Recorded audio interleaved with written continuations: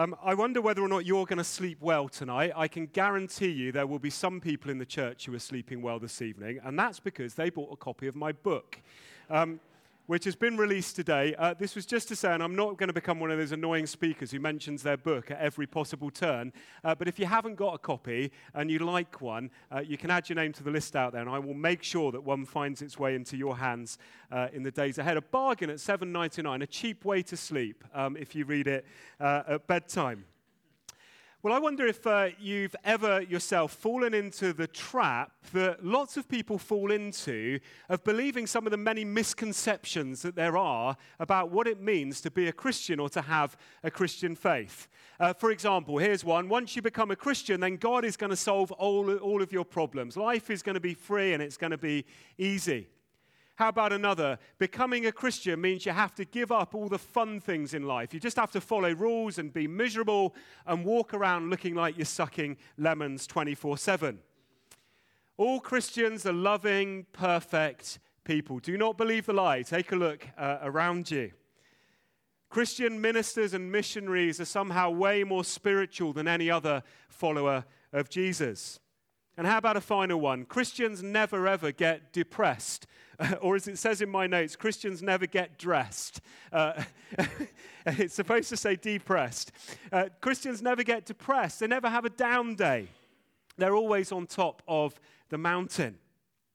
You see, the reality of my Christian journey is that there are occasional mountaintop experiences when I experience life as if I'm on top of the world, but much of the time, in fact, maybe most of the time, my everyday life is lived in the valleys. And do you know, life can be tough in the valleys. Now, during half-term, various members of our family climbed up Snowdon. It was amazing to be 1,085 meters high with a bird's-eye perspective of the world. But I'll tell you what, it was seriously hard work going up. And it was really hard work coming down. Why? Because we didn't use the train like the people wearing flip-flops did. But whilst we were there on the top of this mountain, we were living with the realization that we'd all had a difficult journey up and we were about to have another difficult journey down. You know, life in the valleys can be really tough, but in the economy of God, life in the valleys is never, ever wasted time. There's an old Arabic parable that says something like this: all sunshine and no rain makes a desert. All sunshine and no rain makes a desert. And what this parable seems to say is if we never have any difficult days, dark days, gloomy days, cloudy days, rainy days in life, then actually we're just going to end up really dried up. You see, the reality of my life, and I guess this is true of yours, is my life is a mixture of pain and pleasure. It's a mixture of victory and defeat, of success and failure, of mountaintops, but too of valleys. And you know what I've discovered is it takes all of these things, the good things and the bad things, to make a mature person. And we've been taking a bit of a journey through Psalm 23 over the last 3 or 4 weeks. And this morning we're going to look at what God has to say about some of these dark valleys that we experience in life. Let me read Psalm 23 to you. It's going to become really familiar to you if it isn't already. The Lord is my shepherd, I lack nothing, David says. He makes me lie down in green pastures. He leads me beside quiet waters. He refreshes my soul. He guides me along the right paths for his name's sake. Here's our verses for today. Even though I walk through the darkest valley, I will fear no evil, for you are with me, your rod and your staff, they comfort me. You prepare a table before me in the presence of my enemies. You anoint my head with oil, my cup, it overflows. Surely your goodness and your love will follow me all the days of my life, and I will dwell in the house of the Lord forever.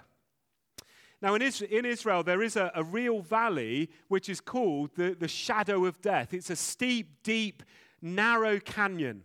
If you put 1 foot wrong in this canyon, you are a goner. The sun only hits the bottom of the canyon at noon when the sun is up above it. Otherwise, the rest of the time, this canyon is in the dark and it is literally deathly.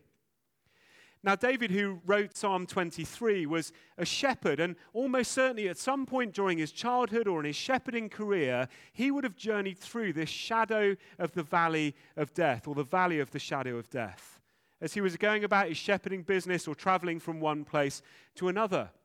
And as we open up this psalm today, David is applying this valley to his life experience. And he's able to say, even in my darkest valleys, even in my darkest days, God is there. Even though I walk through the valley of the shadow of death, I will fear no evil, for you are with me, your rod and your staff, they bring comfort to me. Now, this morning I want to share with you 5 really quick facts about valleys that I would encourage you to remember. And then after that, I'm going to share 3 biblical truths. Now, I know what you're thinking. That sounds like an 8-point sermon. It is. They're really quick. Tough times, valleys. The first thing to notice is this: valleys are unavoidable. Do you know, valleys are going to happen in our lives, so we may as well prepare ourselves for those tough times. And maybe even as I'm speaking this morning, you're just coming out of a valley. Perhaps you find yourself in the middle of a valley right now. Even if that's not true of you, you better prepare yourself, because I can guarantee you a valley, a tough time at some point is coming. After every mountaintop, there is a valley. Now, Jesus was really realistic about all this, wasn't he? If you read John chapter 16, he says this: in the world, you will have trouble. It's almost like it's a promise. It's not a matter of if you have trouble, but when trouble happens to you. Difficulty, disappointment, discouragement is going to be part of our life experience this side of heaven. One day everything will be fine, but this side of heaven, it can be tough. Life does bring our way suffering and sorrow and sickness, frustration, failure, fatigue. Valleys are an inevitable part of our living, so we shouldn't be surprised when they come our way. But second thing to note is that valleys are unpredictable. Do you know the worst thing about a valley is although we know they're ahead of us, we don't always know exactly when they're coming, and we don't plan for them, and we don't schedule them in to our diaries. Now, for most of us, that's bad news, because we literally live our lives by the clock. But valleys, when they come, are unexpected. They normally come at the worst possible time, when you don't have time to deal with them, or when you're unprepared. I mean, when was the last time you thought, thank goodness I had a flat tire at this moment in my life? When was the last time you locked yourself out of the house and thought, oh, that's such a convenient moment to lock myself out, I'm so grateful? Or when was the last time you had a really perfectly timed argument with a loved one? You see, there is no such thing as a good time for valleys in life. And I know this is the reality for some of us. It takes a phone call, a letter, a routine checkup with a doctor, a freak accident, and suddenly you find yourself in a valley. Tragedy can come so quickly, and it just steals everything that you've been hoping for. Now, there's an Old Testament prophet called Jeremiah, and he rather gloomily has said something very similar in Jeremiah chapter 4. He says, disaster follows disaster. It's really life-bringing stuff, this, isn't it? Disaster follows disaster. In an instant, my tents are destroyed. My shelter falls in a moment. What's he saying there? He's saying, look, valleys are unpredictable. But thirdly, valleys are indiscriminate. Do you know, I've never met anyone yet, and I'd love to, met anyone who is immune to hardship or pain or sorrow. I know it might seem like some people are just kind of skipping through life, but the reality is no one gets to journey through life problem-free. And here's something that's worth reminding ourselves. Problems, trials, difficulties, disturbances, downtimes, depressions do not mean in any way, shape, or form that you are a bad person. They simply confirm that you are a person living in the real world, in the world that is not bubble-wrapped. You know, the Bible is incredibly clear that good things happen to bad people and bad things happen to good people. Valleys really don't care how good or bad you are. They are utterly undiscriminating. Now, I bet at this moment you're thinking, I'm so pleased I took the effort to go to church this morning so I can hear this cheery sermon about valleys being unavoidable and unpredictable and undiscriminating. Well, the next 2 points are good news, so cling on to them. You see, if you're going through a valley experience right now and life is tough, would you know today that there will be an end to that valley experience? Valleys are not unrelenting. Valleys do not last. They're not our permanent location. I wonder if you notice what David said in that psalm. He says, even though I walk through the valley, he uses the word through. A valley is not a place where we spend our entire lives. It's something that we go through, but it is through. Maybe it's a circumstance, a situation that you're facing right now. I wonder if you found yourself in a valley. It can seem like a dead end, but it's never a dead end. It's a thing that you travel through. Perhaps a more helpful metaphor for us is to think of a tunnel. There's a clear beginning, a clear end, and as you journey through that tunnel, the light begins to appear, and at some point you emerge back in the light. Valleys are not forever. And here's the next bit of good news. Valleys are not wasted time either. Fifthly, valleys are not unpurposeful. Now, although our experiences can be really hard, the Bible assures us that God has a reason for taking us through the valleys and through the difficult times, even if he doesn't cause them. We may well enjoy God on the mountaintops, but we really get to know him intimately in the valleys. Whether it's doubt or depression, despair, discouragement, defeat, God always has a purpose behind that, and God will always use that circumstances for his good. In 1 Peter chapter 1, verse 6, it says, "At this present time, you may be temporarily harassed by all kinds of trials." Temporarily is the key word there. They're not going to last forever. You're going to go through. They might be financial valleys or relational valleys, emotional valleys, health valleys, all kinds of different trials, even persecution, which is what Peter's speaking of here. But he says it's temporary. There will come an end. In fact, Peter goes on to say in verse 7 of that same chapter, this is no accident that all of this is happening, that you're being allowed to go through this because it's proving your faith. Somebody shared with me earlier this week this sentence, and I've been really wrestling with it, trying to discern whether I actually agree with it, and I think I do. It says this: a faith that's not been tested cannot be trusted. A faith that has not been tested cannot be trusted. Now, of course, we'd all rather avoid the valleys of life, wouldn't we? But God can and does use them, even if he doesn't cause them, to build and strengthen our faith and our trust in him. Now, I would way prefer that I live my life on the mountaintops, but my faith is rarely built on the mountaintops. True faith, deep faith, is built in the valleys of life. If my life were just lived on the mountaintops, I know exactly how my life would be. When things are going fine, I have a tendency to forget about God and go it alone. It's only when I come face to face with a dark valley that I tend to get down on my knees and really push into the things of God. I wonder if you've ever experienced that to be true in your own life. You see, that's where our faith is tested and it's proved, not in the good times necessarily, but especially in the valleys. Do you know, here's something that's really hard to hear, but I found it to be true in my own life. God is far more interested in your character than he is in your comfort or your convenience. God's goal is not to make life comfortable for us, but actually he wants to build our character. God is way more concerned about our holiness than he is about our happiness, because his goal actually is to make all of us more like his son, Jesus.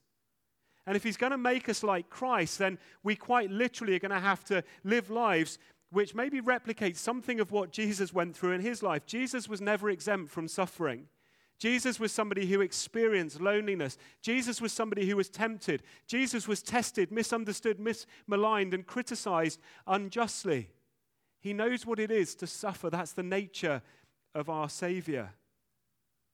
God's desire for us, even as we go through the tough things, is to be shaped more into the likeness of his Son, even as we go through the valleys. So I guess all that leaves us with a question. If valleys are, as I've suggested, unavoidable, unpredictable, and undiscriminating, what do we do when we're going through these dark alleys? Well, in Psalm 23, David says three things. He says, "I will fear no evil, for you are with me, and your rod and your staff, they comfort me." Now, last week, I was at a skate park in New Milton. If you've ever been to the skate park, I wasn't skating, I hasten to add. I took the children to the park next door. And as I was in this skate park in New Milton, there's a ramp which is probably about the height of the lower level of the windows. And there was this child at the top of the ramp kind of teetering on the edge on his skateboard. And he was wearing some of that really cool skate clothing, which said "No Fear" across the front. No sense is what I was thinking to myself. But nonetheless, his T-shirt said, "No fear," and then he came down the ramp. This kid was utterly unafraid. And if David as a shepherd were into fashion, and I don't know if they are, my guess is that David would choose to wear a T-shirt too that said, "No fear." I fear no evil, I fear nothing, no fear. That's what David is able to say. Why? Because he believed and he'd put his faith and his trust in God. That's what David is able to say. Even though I walk through the valley of the shadow of death, no fear. Now, I wonder if you'll notice something with me as David says all this. He says, even though I walk through the valley of death. I think it's a very deliberate choice of words here. I don't know about you, but if I found myself in a difficult place, in a scary place, I want to run, I want to panic and go the opposite way as quickly as I can. But David says here, even if he's using it as a metaphor, that he's choosing to walk with God through that difficult place. And as I think of walking, I think of moving calmly and deliberately, without panic and without hurry. And in a sense, I think here, David's choice of words implies a choice. It implies a decision to walk and to not be afraid. I wonder this morning if you find yourself feeling discouraged or despondent about something. And I ask this as a question. I don't make it as a statement of fact. I just ask the question, is it possible at all that we've chosen to be discouraged? You know, I know from my own personal experience, and I think this has been true of the week that's just been for me, that my feelings can bring about my sense of discouragement when I allow something which is not going right to dominate my mind and to destroy the joy that God has promised for my life. Do you know what I mean? Sometimes in the tough things that we wrestle with, we end up making that the lens or the filter through which we view the whole of our life, even if other things are not necessarily quite so bad. Instead of keeping my eyes focused on God and all the positive things in life, I find it much easier to dwell on the negative. But when we dwell on the negative, it nearly always produces a feeling of discouragement. Now, without a doubt here, David has been through some dark times and some tough times, and I don't doubt for a second he's felt discouraged. But he seemed to know how important it was to maintain his focus on God's wider picture and not to allow one particular dark and temporary valley to utterly crush his spirit. Secondly, remember that God is with you. How do we do all of this in practice? How do we choose not to be discouraged? Well, Psalm 23 gives us the answer. By focusing on God's power and his promise of his presence rather than on your problem. I will fear no evil because you are with me, David says. Do you know, God never ever promised that we would never go through a valley, but what he has promised is that we will never go through that valley alone. We have a God who is God Emmanuel, God with us. When you find yourself in the valleys of your life, you need a power source that's way bigger than yourself. If you think you're going to make it through this life without a power source who's greater than yourself, then forget it. You're not going to make it. You're just going to do it on your own, and it won't be successful. Not one of us has sufficient power to handle all the things that will come our ways in life, but God does, and he promises to be with us. He promises to be our strength and our power, but more than that, he promises to journey with us, almost like a pilgrim on a journey through that particular circumstance. Isaiah 43, verse 2, when you go through deep waters and great trouble, I will be with you. When you go through rivers of difficulty, you will not drown. When you walk through the fires of oppression, you will not be burned up. The flames will not consume you. There's nothing to fear when Jesus is near. That's the cheesiest line of this sermon, but some of you are going to take that away and say that was the best bit. There's nothing to fear when Jesus is near, when he's with us. And he promises he will be. You know what's so interesting to me is that in verses 1 to 3 of this psalm, all of the pronouns are in the third person. In other words, David is talking about God. He leads me beside still waters. He guides me into green pastures. He restores my soul. David, in a sense here, is describing his walk with God. But did you notice when he gets to the valley, it changes to second person pronouns. In other words, he's done with talking about God and he gets down to the business of talking to God. When you are with me, your rod and your staff, they comfort me. You see, when I go through a tough time in life, when I go through the valley, it's not enough to only talk about God, but I need to talk to God. When you're in the mire, in the tough place, religion becomes a relationship. And if you talk to anyone who's been a Christian for any period of time, they'll probably say to you, do you know, one of my closest times with God was when I was face to face with an encounter in the valley. That time when you were spent, depleted, perplexed, despaired, when the only person left to talk to actually was God. He becomes real and he says, do not fear. I'm with you. You're not in this circumstance by yourself. And then finally, this psalm reveals a third source of hope and encouragement for us as we go through the dark valleys. David reminds himself that God's rod and his staff comfort him. He reminds himself that he can rely on God's protection and his guidance. Now, the rod and the staff were two basic tools for a shepherd that he used to protect and to guide his sheep. The rod was basically about 2 feet long, and at the end was a really heavy knot, and the skilled shepherd would throw this rod like a missile at anything that would come to attack the sheep. God says to you today, when you go through the valley, I'm with you and I will defend you. When you go through the valley, I'm with you and I will protect you. When you go through the valley, I've got your back. My rod will protect you. I wonder if you need to hear that today. A staff was a long stick. Think of the stereotype of a shepherd with a crook, and you've got it. And the shepherd would use his staff to guide and to comfort the sheep, to draw the sheep close to himself, to lift the sheep when they're downtrodden, when they flipped onto their backs, maybe to flick it over. But the shepherd too would use his staff to guide the sheep. When you go through the valley, you're not going through it alone. God is with you, and his rod and his staff are there to comfort, to guide you, and to protect you. Great quote from Corrie ten Boom, and then I'm going to finish. She said this: never be afraid to trust an unknown future to a known God. Never ever be afraid to trust an unknown future to a known God. The future's uncertain, but our God is known. He's revealed himself to be with us. He's revealed himself to be a good shepherd. He said he'll journey with us and he'll protect us and he'll guide us. I wonder if you know him. Never be afraid to trust an unknown future to a known God. Really thrilled this morning that Lauren is with us. And Lauren's going to explain who she is and why she's sharing this morning. But she just asked whether she could share something of her own journey of faith, her testimony on this particular theme. Thanks, Lauren.